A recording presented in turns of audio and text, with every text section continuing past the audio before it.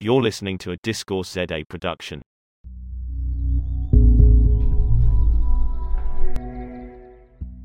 I'm Bronwyn Williams. We're back with The Small Print, and today my guest is Dan Faggella, and I'll let him introduce himself. Dan, how do you like to be introduced? I'm not too fancy. I'm the CEO and founder of Emerge Artificial Intelligence Research. We focus on what's possible and what's working with artificial intelligence, and we speak for big organizations like the UN and the OECD and work for big banks and pharmaceutical firms in terms of helping them mold artificial intelligence strategies. So you could think about us like a boutique Forrester or Gartner, but purely with an eye on AI. And so that's what we do.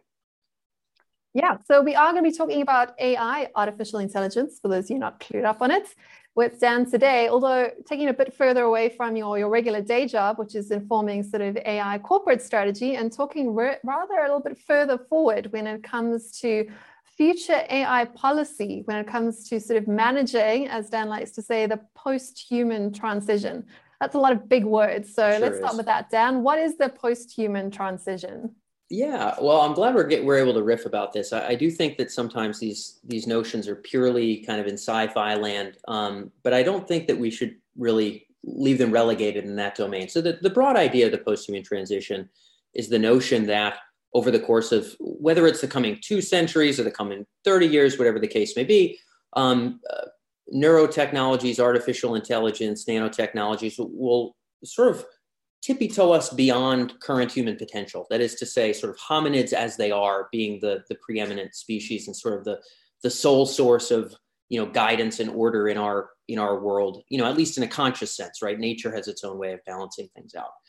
But yeah, the post-human transition or the post-human trajectory is kind of the path in which that intelligence is developing itself. And I think that it'll be molded by many factors, many of which I imagine we'll talk about here, such as what kinds of innovations are permitted. Are these technologies developed purely in an arms race dynamic, or is there some other way of kind of guiding and bending what kind of brain-computer interfaces are going to be able to be allowed into people's skulls in the next 50 years, and where we take artificial intelligence? So that's the high level, and I think the consequences are grandiose because if you think about what a cricket could do or a rodent could do, and then you think about what people can do. Here we are with these fancy videos doing all these fancy things. If we think about kind of a similar stepwise up in terms of grand order of magnitude lifting in intelligence, I think the moral consequences of that intelligence, which we might presume would be whatever would populate the galaxy, would be huge. And so it could be argued that influencing that trajectory is among the most important things. Yeah, so I was supposed to start off with there's sort of 2 things you got to unpack. One is what is possible, and the other one is what is preferable. So in terms of what is possible here, at the point that we are right now, certainly from my perspective, and I think that you agree, is that we've passed a point where a lot of this transition, however it plays out, is pretty much inevitable. The fact that we sort of perhaps, as I was saying to Craig on the last version of the show, our generation is sort of that last boat out of pure human Saigon, right? Yeah. I mean, like the genie is out the bottle here. Would you agree with that in terms of what's possible at this point? It's not a case of we can prevent it. It's more a case of how far can we direct the course from here? Would you agree with that or not? I would wholeheartedly agree with that. I mean, I think barring nuclear war or the melting of the ice cap. I'm not as much of an expert on, nukes and the environment as with AI, but all of this is prognostication. But I would say that, in general, I would very much put my chips where I betting man in the position that you just articulated there, that we were kind of the last boat out. When I think about the post-human transition, I have a lengthier piece about kind of what are the pieces of this trajectory, and as they shift out. And part of this is the merging of the virtual and the real in sort of an indistinguishable way. I have a brother with a very young daughter who's, they're great parents and they don't just put her in front of screens all day, but she's really enmeshed with screens from the get-go. And I think that, where VR is going to be when that kid is 7 years old, never mind 17 years old, will imply a pretty kind of agnostic position as to virtual or real. You think about it, Bronwyn, you're pretty aware of what we do at Emerge. The vast bulk of what we do is in the virtual world. I mean, especially post-COVID, I can't even go to, Paris or Austin, Texas or whatever and give a talk and shake hands. It's all creating virtual stuff. So value is virtual, work is virtual. And it's not fake virtual, like, well, it's virtual, but it's not really real. No, it's quite real. It's actually how we get paid around here. It's actually how we deliver value to enterprises around here. It's real. And so, I remember the transition of going online, like, ooh, isn't this neat? You probably do as well, Bronwyn. But of course, people 10 years younger than us, never mind, kids born 2 years ago, will have almost no distinction at all. And I think that the blurring of those lines and the agnosticism around, is it real, is it virtual, is part of the tippy-toeing process of us turning into something else. Yeah, exactly. And I suppose that turning into something else, there's a few conversations to be had. Our last show over here, we did talk about sort of genetic engineering and the sort of biological enhancements of humanity. We're going to leave that one alone for today and rather talk about the sort of artificial enhancements of humanity or of alternative intelligences, because that's more sort of your domain of expertise. And I suppose that's the sort of next question in terms of where we headed from here. There are various different sort of divergent thoughts there, different thought leaders, different people that have worked in different academic institutions, different sort of tech sort of leaders across the world all have kind of different ideas as to where we're heading. But the sort of basic ideas that come out of that is either that we end up enhancing ourselves and taking control of our own destiny by merging human intelligence with sort of more sort of technological enhancements. So the sort of classic example there is, sort of cheesy as it is, those old Elon Musk and his sort of brain chips. Sure. The other one is that, of course, that artificial intelligence takes on a sort of artificial life of its own, to put it that way, and evolves to be something that's intelligent but not human at all. So what are your thoughts on those two prongs, which is more likely to happen and which is more desirable? Well, the desirable conversation gets pretty challenging, but I think that both of those trajectories seem rather viable. And we've done a number of polls with AI PhDs around these topics. We'll take 30 folks, from Oxford Future Humanity Institute to Duke University to you name it, and just kind of gather ideas around things like, by when might you suspect machines to be sentient in the same way that, let's say, some kind of a lower mammal is. And we saw some confluence in the 2050, 2065 range or something like that. But of course, this is all prognostication. If you ask people 100 years ago, when are we going to have flying cars? They'd say in 40 years. So I can't give too much weight to these things. But what I will say is it seems rather viable that some level of brain-computer interface will become part of our near-term future, and that AI will become stronger and more generally capable in a way where it might take on a life of its own. So I would say both of those are trajectories to keep an eye on. I consider them essentially to be the main trajectories. I think that genetic alteration and kind of nanotech is likely to go along with brain-computer interface. We might need those sciences to develop in order to jack in properly. But I suspect that the greater developments and faster developments will come on the digital side rather than the biological side. So I think they're both viable. In terms of preferable, where would you like me to go on that? There's so many interesting directions to head off on this conversation. I want to go somewhere you want. Yeah, so I suppose maybe we come back to that in a second. Sure. Is in that both of those journeys, from my perspective, is they both kind of the same one, right? So both of them involve sort of escaping, as you like to say, the sort of flawed human vessel that we have. So either it's our own creation that sort of runs off and sort of lives the next life without us, in which case it's still something that's been birthed out of humanity, or we manage to sort of jump out of our sort of human skins into some sort of an artificial consciousness. It's the same sort of process, right? So it's transcending, taking who we are, the best of our mind and our ability to build things, and transcending the human experience. So I suppose that comes back to your sort of views on what is preferable, in that I know you have written quite extensively about our flesh and blood human bodies being quite irreparably flawed. Yeah. I mean, I think, it is patently obvious that, our current forms, I mean, in so much as we can tell, kind of bubbled out of the arbitrary processes of evolution, which is perfectly fine. I'm happy I'm not a rabbit. I'm happy I'm not an earthworm. Like it's not a bad shake, all things considered. But it's certainly a fettered vehicle.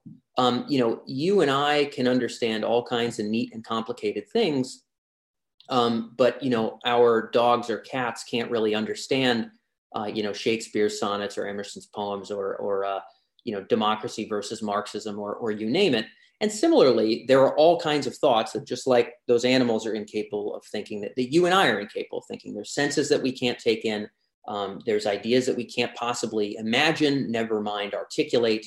And so we're missing out on large swaths, arguably the vast bulk of what the world actually is, of being in touch with things as they are. We might be a hair closer to that than a cricket, who might have absolutely no clue sort of what's going on, at least in the same way that we do. Like they wouldn't know that a building is a hospital. They wouldn't know, what an airplane is. They wouldn't. But similarly, there's the broad swath of the world that we don't understand. And also, it's patently clear that to me, a part of the trajectory, the pull into the post-human here, is the fact that we aren't satisfied. Like this vehicle is not optimized for well-being, and sort of the hedonic treadmill of always wanting more, I think is really it's probably what's brought us here. I mean, civilization, language, who knows? I mean, our perpetual dissatisfaction on some level has spurred us to become what we are. But I don't think any of us particularly like pain and suffering all that much, or the amount or preponderance of it that exists for us humans. Never mind for the bulk of the living world, 51% of which are parasites. Some huge swath of which will die being eaten alive, kicking and screaming. And if you think about that at scale, everything from tiny things up to elephants, it's a pretty rough general shebang we got going on here in the Darwinian world. And so I think that the trajectory into the transcending you refer to, I believe is going to be driven in large part by our desire for well-being. And so I think initially we're going to go into virtual worlds or aim for kind of technologically facilitated experiences that we think will fulfill us, but we'll find out very, very swiftly. And I'm surprised it's not part of the common discourse right now, that it is the vessel itself that is flawed, as Lucretius said, and as you quoted kindly there. It is the vessel itself that is flawed, that no matter what kinds of virtual experiences or foods or whatever is pumped into us, our condition is such, our hardware and software are such that fulfillment just isn't accessible. And I think that will promote a good deal of that back of the dome game that I suspect is going to occur over the course of the next 3 to 4 decades. So listening to what you're saying, I mean, where we are right now, where we are at this point that we already sort of leaped off into, that something is going to transcend what we understand is a human being right now. If we listen to what you're saying, it seems to be that you would be saying that we shouldn't resist this, that we should actually try and go with it, because resisting it just sort of traps us in our sort of mortal cycles of suffering and death, which has kind of been the messy history of what humanity, and in fact, life in general on planet Earth is. So that would be a view. So that, of course, is a subjective view. I'm sure there are other people listening to this who are quite horrified at going along with any sort of post-human transition, but just making that point that it seems to be, from your perspective, that if the vessel is flawed, we should be encouraging and going along with something that can transcend us. We don't perpetuate cycles of suffering and death like we've had before. Is that an accurate way to phrase your position? I appreciate you letting me clarify a little bit. You're really touching on important things here. Number one, that there is kind of a spooky, like pseudo-religious-ish element to all this stuff that I try to steer as clear from as I can. But I do think it's interesting that the world's religions, the veil of tears in Christianity, and overcoming suffering in Buddhism and whatnot, and just how much of it is about sort of the same story of sort of the here being, suffering and the goal being kind of the transcendence thereof. And by golly, ain't it the goal? And it's why we done built civilizations and whatnot. It's why we done built technologies and whatnot. It's going to be why we done build the future technologies as well. Certainly I think that I've never advocated, and in fact, you could go through everything on danfaggella.com blog-wise for the last 8 years and really never find any eager, wholehearted, foolhardy pursuit of just bring on the robots, jack in the brains to the computers. Like I'm not I don't advocate a rush, but I do advocate that if it be inevitable, and it is, form is just dissipating or turning into other forms, to think that what's a happy billion year from now future, to just imagine hairless monkeys like me and you, maybe with like better iPhones, like eating fancier foods or something, like would be an absolutely absurd billion-year goal. Never mind million-year goal. In my personal opinion, I don't think it's the height of objectives that we could take. That doesn't mean let's all experiment wildly and dangerously with AGI and with brain-computer interface by any means. So I advocate that if this be a transition that we can't necessarily stop, and I think that's the case, then ought we think about maybe, number one, I talk about the two questions, what do we ultimately want to become and how do we get there without destroying ourselves? Can we at least contemplate these things, talk about them? And maybe the result isn't rush and jack in our domes. Maybe that's not the resulting decision. Maybe the decision is certain sort of steering committees around certain technologies, certain assessments of certain risks, certain kind of tippy toes in certain directions. Maybe that's where we end up. But I don't advocate rushing, but I do think that if it's going to happen, then we might as well answer the two questions and try to make some progress as a species. Yeah. So admitting that we can do better is, of course, one thing. Getting to that better place or having it all end up happily after is an entirely different question. And that's sort of where I'm leading to with the different questions I've taken you through there.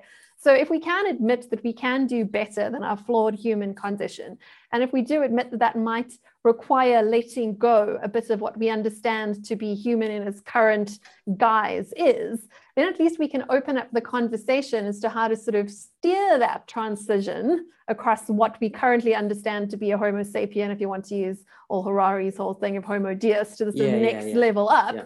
Then at least we can have the conversation as to how we can do that better and avoid disaster. And I think that's where I am. I'm probably a little bit sort of behind your way of thinking in my current place in the world. I think it comes from sort of living in quite a chaotic society in South Africa. Right. We do seem to have a shorter sort of time preference as to what's going on. But I think where we do meet is in understanding that the choices that we make now are going to determine whether this transition, which is one way or another, some way sort of inevitable, either through sort of disaster or through transcendence, whether it's directed or whether it is chaotic and full of devastating conflict. And we have to start making the choices now, because so many of these horses have already bolted. So many of the dies are already being cast. I think that so many of these conversations that we have that sound very science fiction-y and very sort of, it's not my problem, it's very futuristic. I think we miss out on a lot of the urgency and just how important this is, particularly from a political and policy perspective right now, just how immense this transition is. And I think we've sort of alluded to that a bit today, and just how big the stakes are. But also what we're missing out on is how many of those positions are already being staked out in the world we have around us today. And you started speaking earlier about how we're sort of virtualizing our lives. We spend so much more time in virtual environments, but who controls those virtual environments? Who creates the rules? Who is setting up to be the players, whether they are nations or whether they are platforms or companies that are already in some ways marking out the stakes as to how this transition is going to play out? And I know you have thoughts in this area, so I'll leave it there and I'll let you jump in with your thoughts to follow on from there. Yeah. I have, if I just look at the momentum of the world at present, and I'm not actually all that interested in science fiction personally. I read some modern thinkers like, the Bostroms and Naif al-Rodan and some of the other Future Humanity Institute guys like Stuart Armstrong and whatnot. But I'm not interested in fiction. I read a lot of history, and then I spend all day talking to head of AI Raytheon, VP of AI Comcast, just unicorn company founders and whatnot. And just sort of casting the present trends forward, it seems to me as though the big game here at present is that, we are going in, the great virtual escape, if you will. If we look at, percent of time spent on screens or in virtual worlds 20 years ago versus now, it's completely night and day. Amount of value created in virtual worlds then and now, completely night and day. Again, the entirety of what I do for a living, it just only exists in ones and zeros. I don't think I've ever, maybe somebody's printed out our research. I don't print it and send it to anybody. And the vast bulk of the interviews have been, facilitated through technology like what we're doing now. So the great virtual escape, we're going in. And my suspicion here is that because of our own human drives, we're going to want these virtual environments to fulfill more and more of our needs. Don't they already, though? I mean, I make my living on this interweb. What 50% of people in America, meet their future spouse on the interweb. What did those numbers look like 20 years ago, right? I push a button and I've got like frozen spinach, at the front door in 6 hours. That's a human need. So the virtual is increasingly sort of fulfilling more and more of what we need in our lives. And we're going to be spending more and more time in virtual environments. As VR becomes more immersive, that will be able to fulfill even more desires. At some point, I won't have, glass and metal screen like this. I'll have something on my face. I'll have as many displays of as many kinds as I'd like, with beautiful background of, mountain peaks in the Swiss Alps or the inside of some glorious castle somewhere, whatever I want as my background, whatever is going to appease my mood or something like that. I'll be able to have a lot more customized, wonderful experience to my liking. And I think that this is going to diverge in two ways. I'll drop two more ideas and then we can kind of just get into where you want to pry out from here. And I know you're familiar with a handful of these. So one of them is this notion that sort of people are going to go into the virtual world, I think mainly for two reasons. One of which is to sort of escape the state of nature, and one of which is to further compete in the state of nature. And I don't think actually that there is an escape, but we'll get into it. So most people, I don't know what the percentages are, but it's like 1 in 8 people in America are on some kind of antidepressant. I think in some huge bulk of the Western world, it's something similar to that. It's pretty evident that, we're willing to pay for well-being, and most people would just like to take something to feel better. I'm not decrying that technology and innovations unto itself, although I won't necessarily say it's always the best step one. But most people are going to go into the virtual world because they would like it to fulfill their needs and kind of forget about the hardships. Some of the listeners might be familiar with hikikomori in Japan. These are men who, into the age of 30, 40, 50, live with their parents and essentially never go outside and just live entirely in video games and online forums and sort of like pornography and whatever. And that's just the life that they've chosen. The world hasn't had as many opportunities for them, the job market, whatever. And so they've decided this is going to be my world. I think that's a portent for a good deal of the first world. And so a lot of people will go in to have their needs fulfilled and kind of forget about the tough, the competition of jobs, competition of mates, competition of the state of nature, right? State of nature is competition. Some, cooperation along the way, but, at the end of the day, we all get it. The other people go in to compete further in the state of nature. It's patently evident now that Google is more powerful than, I don't know, any Eastern European country, maybe Europe, no offense to my European friends and everything, but it's, it's patently obvious that these virtual ecosystems and these large technology players this is how power is played. And, as America, as I woefully lament America continuing to invest military dollars into things that rust, I think China is investing military dollars into digital technologies and ruling the digital infrastructure, which I think is much more important than having a lot of tanks and a lot of guys that maintain a lot of tanks in a lot of places around the world. And so this is the future of power. And so if you want to wield influence politically, militarily, economically, that's going to be the game you play. And here's the final hypothesis. Final hypothesis is that the top of the dominance hierarchy on Earth, in so much as I can see it, is whoever owns the substrate. So as more and more people live almost entirely in virtual ecosystems, whoever controls the experiences getting piped into your head, probably it's going to start here and then at some point it's going to go here. Whoever's controlling those in and outflows wins the game. And if you have the bulk of humanity inside of your virtual ecosystem, if you own the substrate, if you monopolize the substrate, then you perma win. It's over. And then you'll essentially control the entire trajectory of intelligence from there. And so my suspicion that the substrate hypothesis, substrate monopoly hypothesis, final note here, is that I believe that in the latter part of the 21st century, all great power conflict, I'm not talking about like whatever Lithuania or Luxembourg does, but great powers, the most powerful companies, most powerful countries, all great power competition, economic, military, or political, will ultimately be about in the latter part of this century, owning the substrate. And so I think that's the trajectory we're naturally on. Your thesis definitely maps almost directly onto mine, although I've come to these ideas from a different sort of path, because I wasn't following AI as being sort of my sort of golden sort of star that I was looking at. Yeah. I tend to look at things more from a sort of economic systems point of view. But what I've been speaking about a lot over the last 2 years is how the future is sort of a combination of, as you mentioned, Japan on the one hand and South Africa on the other, which I think maps very neatly onto what you're trying to describe there. And that it's sort of like the Japanese experience, but through a South African sort of neo-feudalism, digital feudalism sort of combination. So when you sort of combine the inequality of South Africa and the fact that you have very few hands controlling, at the moment, real resources, but increasingly digital resources, which is where stores of values lie, combined with the sort of Japanese digital experience, you kind of see how technology is replacing a lot of the human experiences, but at the same time, those same sort of dynamics playing out across broader society in terms of inequality, in terms of, as I term them, walled gardens, you term them as sort of substrates, and that there's people that own the territory and there's other people that essentially lease the territory. So you can call them digital landlords, you can call them substrate landlords, you can call it sort of owning that space, which people currently do in the physical world. Those same ownership patterns translate into the digital sphere. But where it becomes more extraordinary, which just sort of builds on your thesis there, is that the digital sphere is borderless, which also maps onto what's happening in the world of cryptography and all the cryptocurrencies, which is exactly the same dynamic playing out, in that the people that own the system have outsized power over people that are outside of the system.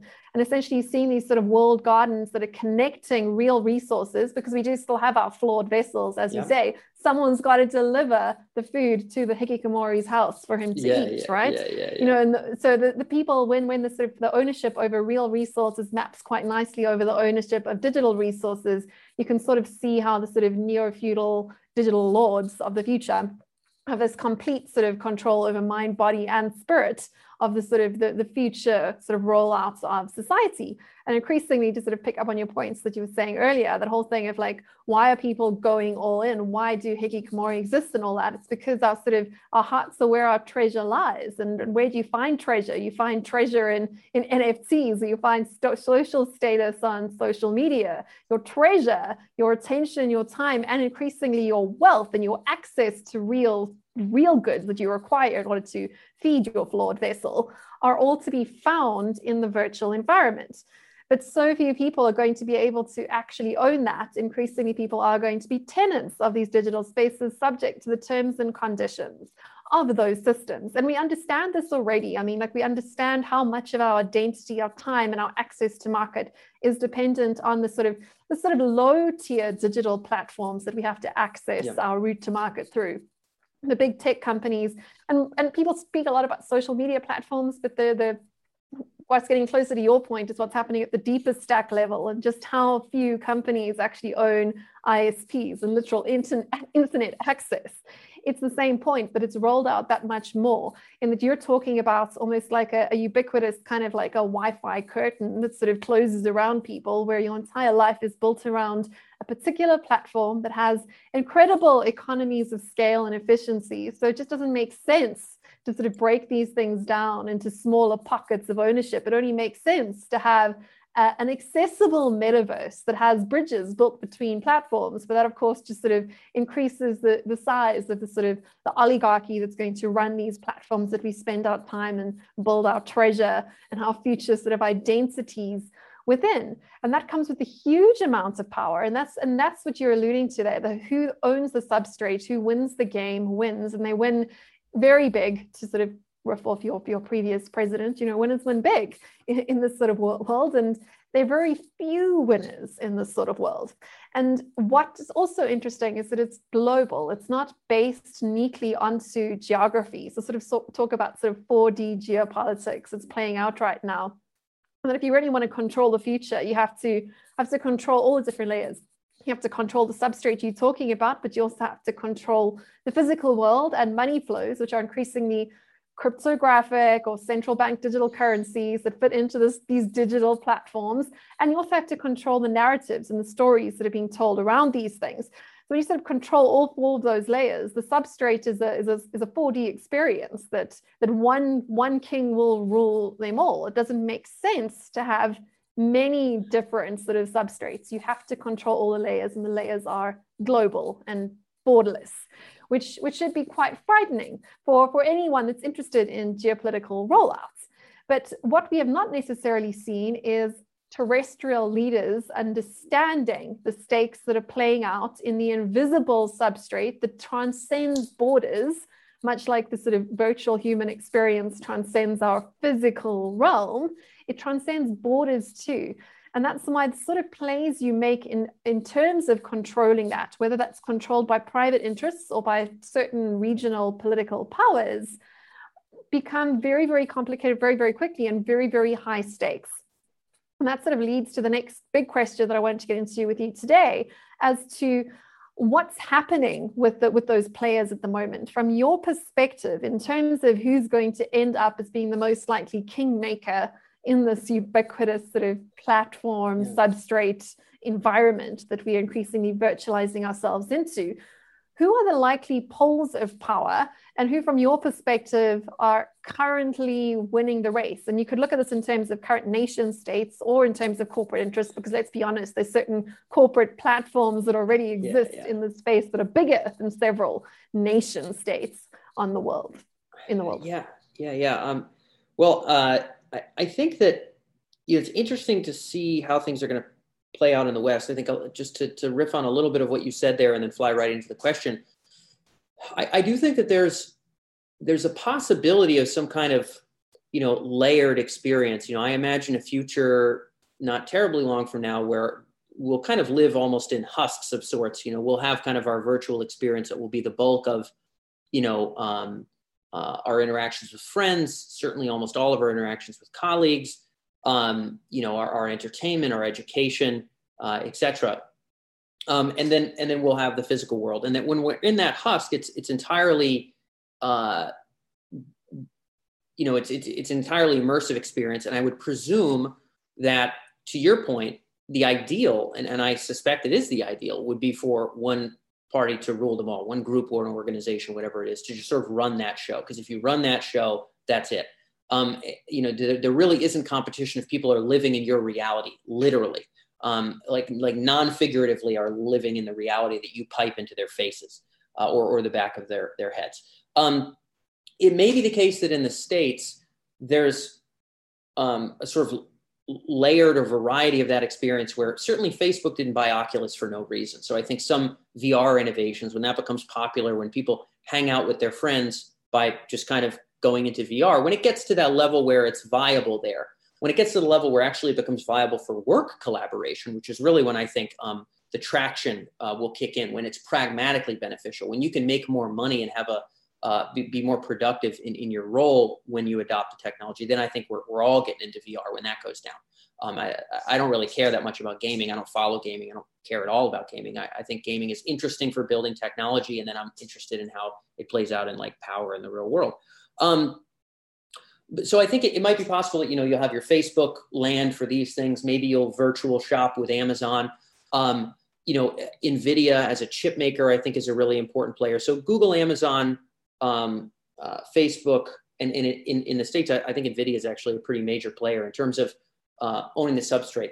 At the very end of the day, I think that the main power, that the name of the game in the deepest sense, as far as I can tell, is the hardware that houses the experience itself. Now, again, that may be split. When you're in Facebook's world, you're in their house, right? You're in their little cube floating in the cloud somewhere. When you're shopping on Amazon, you're in their cube, or you're watching movies on Amazon, you're in their cube. They've got physical substrates, but ultimately, it's where do you spend most of your time? What computer is running the most like human reality projections at one time?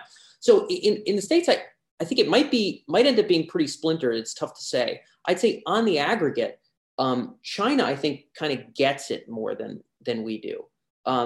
You mentioned do terrestrial leaders, that's a good way to put it. Do terrestrial leaders understand what's going on? I don't think there's a reason, if you've got to win votes, I don't think there's a reason to talk about this stuff, because there isn't enough of a preponderance of the voting body that cares at all, even a lick about this stuff. And Andrew Yang gave it a good crack, and I say, good for him.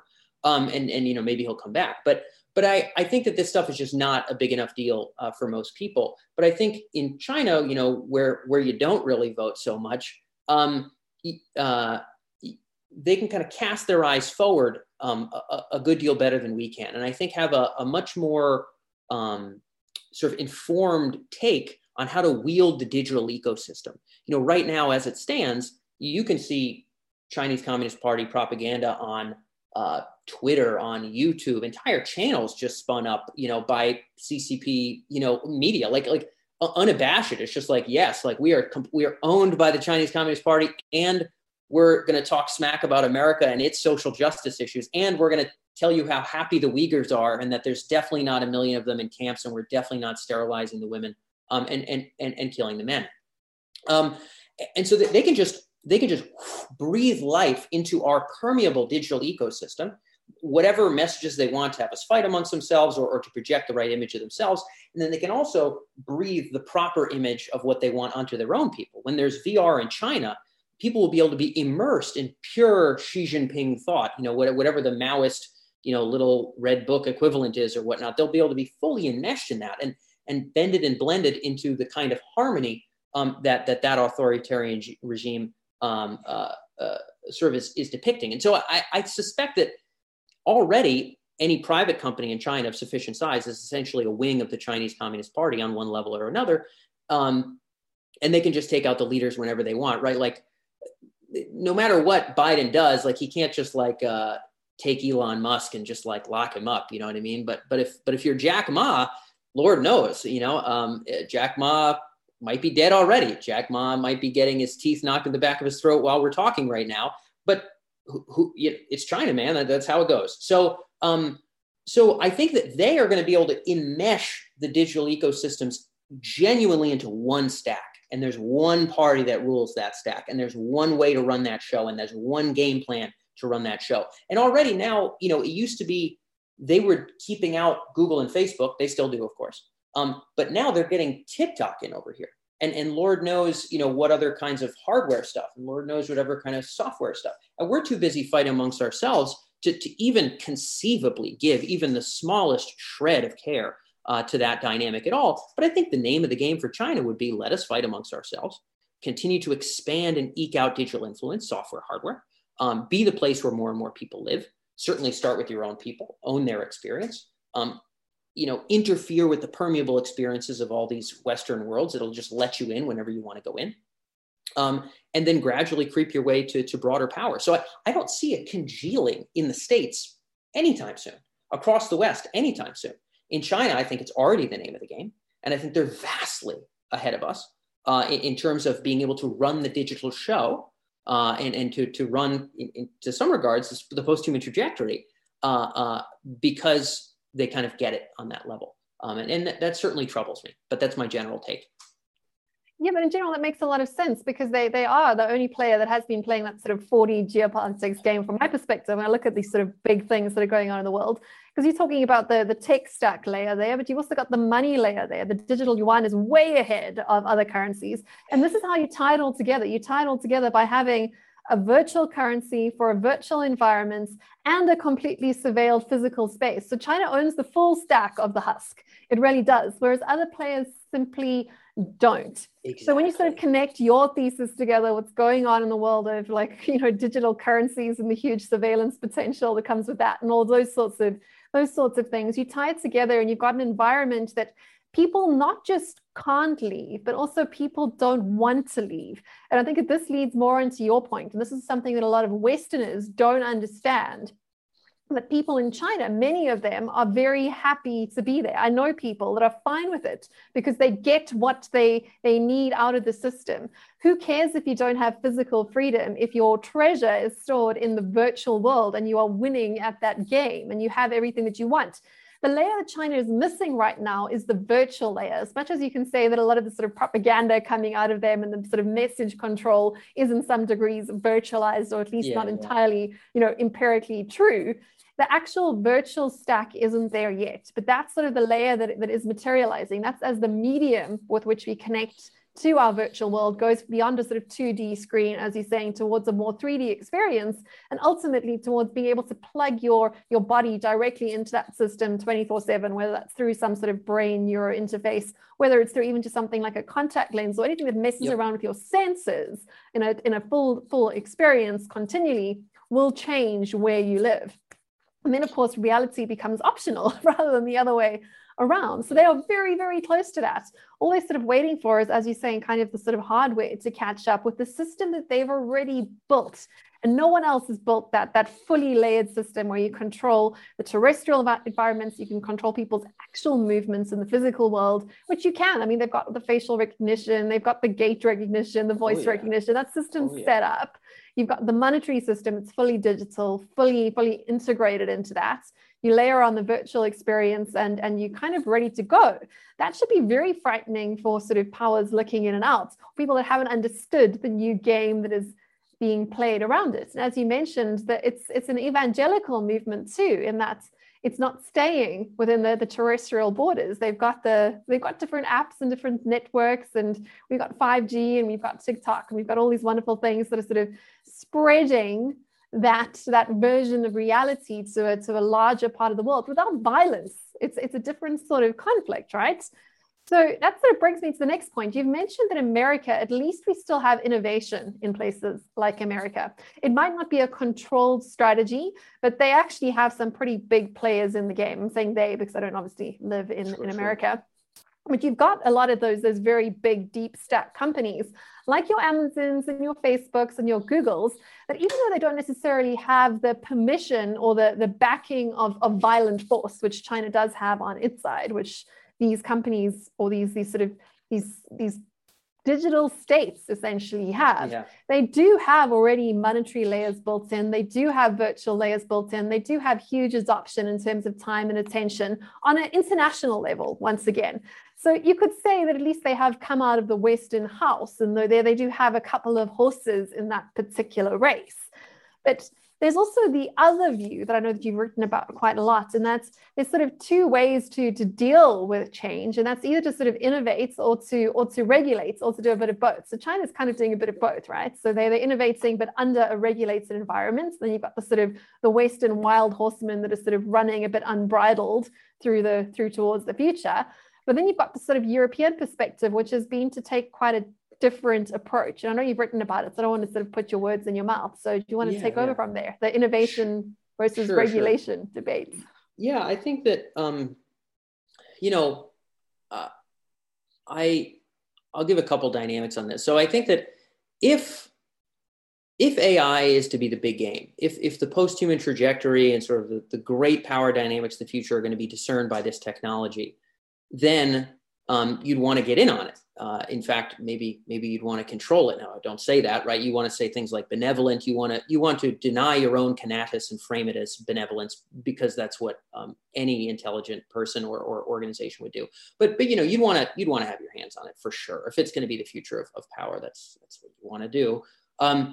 And if you can build the tech and pull ahead with it, well, then that would be the obvious first way to do it. I mean, you would just build the technology, you would pull ahead, and then that would be the name of the game. You would innovate your way into having this stuff in your hands. If you can't do that, then you would want to regulate it, so that even if there are big companies that are innovating, you would be able to actually ultimately wield some control over them and be more important, more powerful, ultimately sort of the bigger gatekeeper, kingmaker, whatever it is, influencer of the trajectory than even the innovators themselves. And I think that there's really kind of two paths. Those are really the only two main paths to sort of grabbing a hold of the bull here is can we be the ultimate arbiter in the regulatory sense, or can we race ahead farthest in the innovation sense? And it's almost like the Robespierre and the Bonaparte thing. Like if you do have, legions, if you have lieutenants, if you can march on the building, you'll just take it, and then you can run France like that. You just do it that way. I mean, in fact, it's kind of like the logical way to pull it off if you can do it. Now, if you can't, then you got to Robespierre it. You gotta be the good little guy. You got to stand up for the underdogs and talk about how they're not being represented and you ultimately stand for them. Again, you can't frame your conatus. Frankly, it has to always be feigned in benevolence. I'm sure Bonaparte told them they were marching across the mountains, whether into Italy or into Russia or whatever, in the name of France or some virtuous thing other than, in the name of my own glory, right? Everybody, you got to couch it in something. And Robespierre certainly couched it in many things. But, you got to play we should all be virtuous. We should look out for everybody game. Now, it's not to say that every innovator is at the end of the day some evil, ravenous, terrible entity. I'm not saying that, nor am I saying everybody who thinks about AI ethics is, secretly trying to lop off heads with a guillotine. But I am saying at the end of the day, everybody's self-interested and that you're going to take whatever approach makes sense, right? It's like, the Swiss were so virtuous in World War II. It's like, I'm not really sure. It's like, it could have just been, if they picked either side, a lot more of them would have died and their economy would have been disrupted all the more. And so it made sense from raw, brutal self-interest to be neutral. I think most of our positions come from just absolutely brutal self-interest, just gruesome tooth and nail self-interest, and it manifests in whatever form it is. Happy-go-friendly AI ethics or rough and tumble AI innovation, whatever the case may be. So Europe is pretty clearly not going to be winning the innovation game. Now, I'm not frowning on Europe. I'm not against Europe, but they're not pumping Googles out. And I don't think they're going to be anytime soon. I don't think they even really want to anytime soon. I think they've kind of almost intentionally handed on the baton of sort of grandeur. I think that they're sort of welcoming the decline from that. But man, it sure would suck to be left all the way behind. So I think regulation is sort of the name of the game. And really, what else could they compete in? If they can take a portion of the world and maybe extend it out to more of the world and say, hey, you got to play by our rules. Well, maybe they can structure those rules so they don't fall behind as much, right? Because otherwise Google will, in some ways, predatorily just gobble up their data, gobble up their money and pump it all over to the States or to Ireland or wherever the hell they all keep their money, and wherever they wire it through. And so that they'll want to at least have control over it in that sense. The issue is, and I'll kind of pass it back to you on this front. The issue is that we've got to consider the Western world in this regard, I think, wholly ignores the fact that there's the remainder of the international order here, namely sort of the Chinas and Russias of the world. We're kind of playing around as if who can be the most fair, who can be the most good, who can be the most virtuous, who can be the most inclusive. And there's nothing inherently wrong with that, but there is something wrong with that if it literally casts away even the very notion of any strength or maintenance of predominance in technology, given the other players in the game. I think the West believes that freedom of association, of information, of speech, of whatever, is actually in the air. I think they just believe like it's in the ether. It always has been. Oh, all these freedoms, they're eternal. They're eternal freedoms. They exist everywhere in all directions. But actually, they only exist sort of because regimes that are strong enough to uphold them actually uphold them. If you go to Shanghai, you can test your freedoms out and you can see how that goes for you. Whether you're Jack Ma or you're Joe Schmo, your teeth can be in the back of your throat right quick, and they won't know where you went. And so we're at this tough point where the West, as far as I can tell, in this digital game that we're rolling into, that you and I have been articulating, the West has to figure out two things. How do we uphold the values that we don't want to let go of, right? We don't want to become China. And the unfortunate thing is they're kind of setting the pace now. That's bothersome, but we don't want to become China. So how can we uphold our values? Certainly, all of our freedoms, inclusiveness, alleviating bias is great. And how can we maintain our strength and predominance? Period. Straight up hardcore period. Because if we are to pretend as though these values matter, we have to pretend as though we can be strong enough to uphold them in an international order. At least within our own boundaries, people can be damn free. Whether you're at an NBA game or not, you could talk about the Uyghurs if you want to. Already that stuff is being infringed on. So I think that's the crux that we're at. And I think the Western world honestly is wholly ignoring that. And they're more playing who can be cooler in a virtue and inclusion sense. I think that's great. I think the impetus is strong, but can we optimize for both? And to be honest, I don't know if we can. Yeah, exactly. And we're still just talking the early days here. I mean, like what we're talking about now in terms of the sort of players on the board, we're still talking about human players playing very, Yeah. very human games, Yep, like exactly. current version human games. Hominid And games. I think of it, perhaps what we don't fully understand is that how quickly the next level up happens, and then suddenly the human games don't even feature anymore. So, you know, like once the sort of the husk has been transcended and you start talking about sort of, you know, post-human intelligence, none of these sort of positions or any sort of board matters anymore. Whoever is first past the post sort of takes all. That's the sort of the super intelligence thesis, right? I mean, there can only be one super intelligence at the end of the day. It's not really a democratic proposition when you get to sort of post-human intelligence. And I suppose that's probably the way we have to sort of bring this conversation back, because that's how we started out. So let's leave China and the West and Europe, and unfortunately for us in Africa, we don't have a dog in this fight. I mean, like not yet. No. This game is playing out around us. Like we get one in pretty quickly. There's an awful lot of catching up. I mean, our choices generally are. I've had these sort of conversations around geopolitics before, are more about who we align with, rather than sort of what we that's do exactly by it. ourselves. That's exactly it. Yeah. Yep. So Africa's got a choice to align with the various different sort of players that we've spoken about today. But in terms of where we headed, there suddenly those sort of competitions eventually fall by the wayside when we sort of roll this conversation out far enough ahead. In that, whatever comes next in terms of the next sort of evolution of intelligence. And I know you've written about this and spoken about this too, that you know, higher intelligence has a higher moral claim, as to gets to play sort of God here on our little terrestrial planets. Like, this is why we get to rule over the lesser intelligences of other different animals and plants in the sort of natural world around us. So whoever wins the game still has to win the game, understanding that they're going to have to sort of hand that baton over to whatever comes next.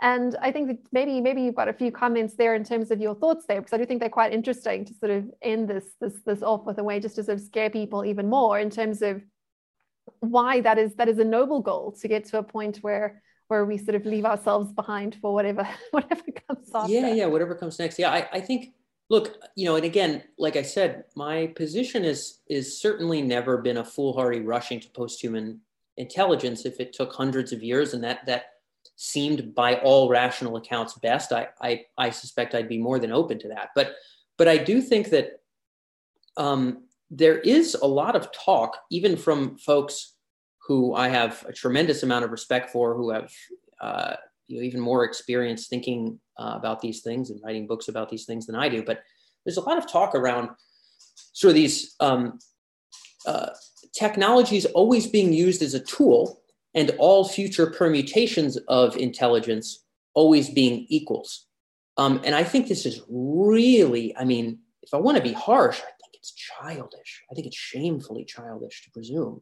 And I think it's dangerous to presume, because I think that if we take, you know, chimpanzees, people, I don't know what measurements we want to take. These are very abstract, subjective things, but let's just pretend we could measure things like creativity, self-understanding, you know, language capacity, ability to leverage tools, whatever we want to do. Line up 30 of them. I don't know, whatever ones you want to do, whatever ones make us different from monkeys. Just line them all up, and then look at relative scores, and then do those, and then look at all of our scores, and then level them up by the same amount to, let's say, some post-human entity V1.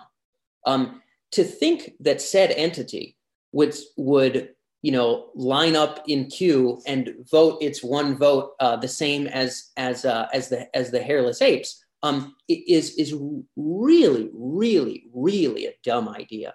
And I think that we have to accept that if we are to create things that are vastly greater to we as we are to the lower animals, and I have plenty of respect for the lower animals. I don't have any meat in my home. I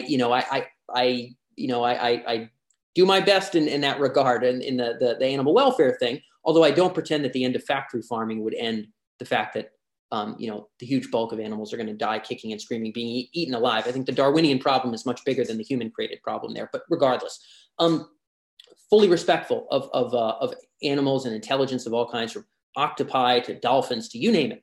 But the octopi aren't voting, and we wouldn't damn well let them. We wouldn't let them, and we shouldn't let them. And whatever is beyond us, it would be ridiculous to presume would be on equal moral grounds with us. If it's, so again, us to monkeys, right? Let's just say I come up with a couple: self-understanding, creativity, emotional and sentient range, right? Goods and bads that we can experience in a utilitarian scale. Whatever differentiating factors, if we just level them all up one more tack from humans to say, no, but actually moral value stays really even right here. Homo sapiens actually, it's the highest peak. There's actually nothing above that, is obscene. It's obscene. And so we have to understand as part of the danger, but in my opinion, part of just the rational consideration that if we are to continue this trajectory, we have to be willing to make that handoff. And that may make us want to be, pretty careful about the paths that we choose. So it's going to be a tough road ahead, but I really think that the happy-go-friendly, post-human intelligences singing Kumbaya together ball game is not the game we're entering here. Yeah, so you've got to be very, very careful about whose hands we allow to sort of build and direct that transition as we go ahead, which comes back to your point that we really do have to be paying attention to the people that do have dogs in the fights and horses in the race right now, because likely we're already so far down this track. It's someone that's already in the ring, or at least a group or an entity or a national directive that already has some sort of say and sway, that it is most likely is following the most sort of probable course as to who gets to shape out this next stage of the transition. And we definitely want to make sure that we've got more, at least if not benevolent, at least not downright malevolent players in the game, as you were talking about there in terms of innovation and regulation. I mean, you can't blame someone, the weak, for wanting to impose virtue upon the strong. Sure, at the same time, you can't really blame the strong for taking advantage of their strength. No. But in the same time, we can at least hope that people are acting with not more than self-interest, and hopefully at least sort of align ourselves and our sort of general feature, because it involves all of us. It's a general human project. Yeah. It's not a regional discussion that we're having right now, that we can at least sort of support with our votes, our time, our money, and our choices as to sort of which platforms we start to log on to now, and where we compound and compile our virtual treasure is hopefully in a place that we want to be going into the future. That's about the most sort of encouraging way that I can see this playing out. I don't know if you have any more thoughts there. That's a really great point to end on here. And I would concur with one of the points you made, that you can't really blame. I don't think you can ever really blame self-interest. It's troubling. It's not to say that I don't think we should have laws that punish people. I'm not saying that, but I think the best that we have for the future is aligning incentives. It's really, really hard to read history. It's really, really, God, is it hard to read history and then to say, we just need to, it's like we just need the good people to be in power. You know what I mean? Like it's just too hard for me. I can't find epochs. I can't go to China. I can't go to Egypt. I can't read any of the damn books and feel that way. I can only feel that the best we have is aligning incentives. And this is why I'm extremely wary of any parties that pretend to stand as saints, because I think that's exactly how you try to turn it into some other dynamic than that. That's exactly how you try to wield an inordinate amount of power for yourself. I think the best that we can say is, hey, nations, countries, individuals, we're all after our own stuff. What's a way of structuring this where none of us can get each other's, take each other's lunch here too much, and we can all kind of move a little bit farther forward in ways that make sense? And what's a transparent way of setting this up where we could all be as happy with it as we damn well can be, knowing that we don't all have the same incentives here? And I think aligning incentives in a full-blown, frank understanding of our relative self-interest, in many regards, what the origin of the UN was, is about as good as we could do for the transition ahead. And I hope we do something akin to that. Exactly, aligning incentives that work with and not against human nature. Any incentive that attempts to divert human nature or to change it inevitably runs into terrible, terrible consequences that we don't necessarily think through. We understand this all too well. I mean, we all know exactly how good intentions run amok. We have to work with the creatures that we are, the flawed creatures that we are, and we have to, as you say, follow that self-interest rather than trying to resist it, because there's always an incentive to renege as soon as you try and build an artificial equilibrium around these sorts of grand, messy problems that involve absolutely everyone.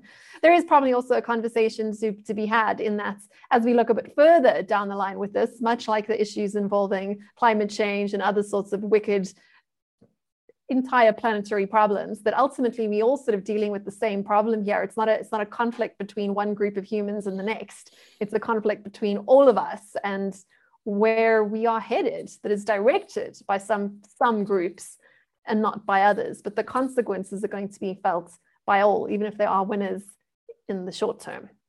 Yeah, I can agree with that in a big way. Yeah, so unless you have any closing comments there, I'm just going to ask you to let people know where they can find you if they want to get hold of you, continue the conversation, if you want to be found. Of course, some of us don't want to be these days. Sure.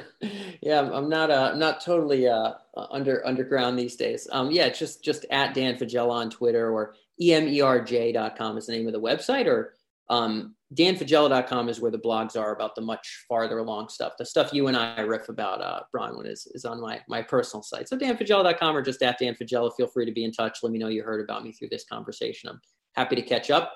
This is the big game stuff. This is stuff I'm most excited to chat about. So I'd welcome it. Yeah, this is just an intro conversation. I highly recommend checking out both of Dan's websites there, Emerge and danfagella.com. Very interesting stuff to be found, whether you are interested in the future of your business or the future of the human species at large. But thanks so much for your time, Dan. Appreciate it, Bronwyn.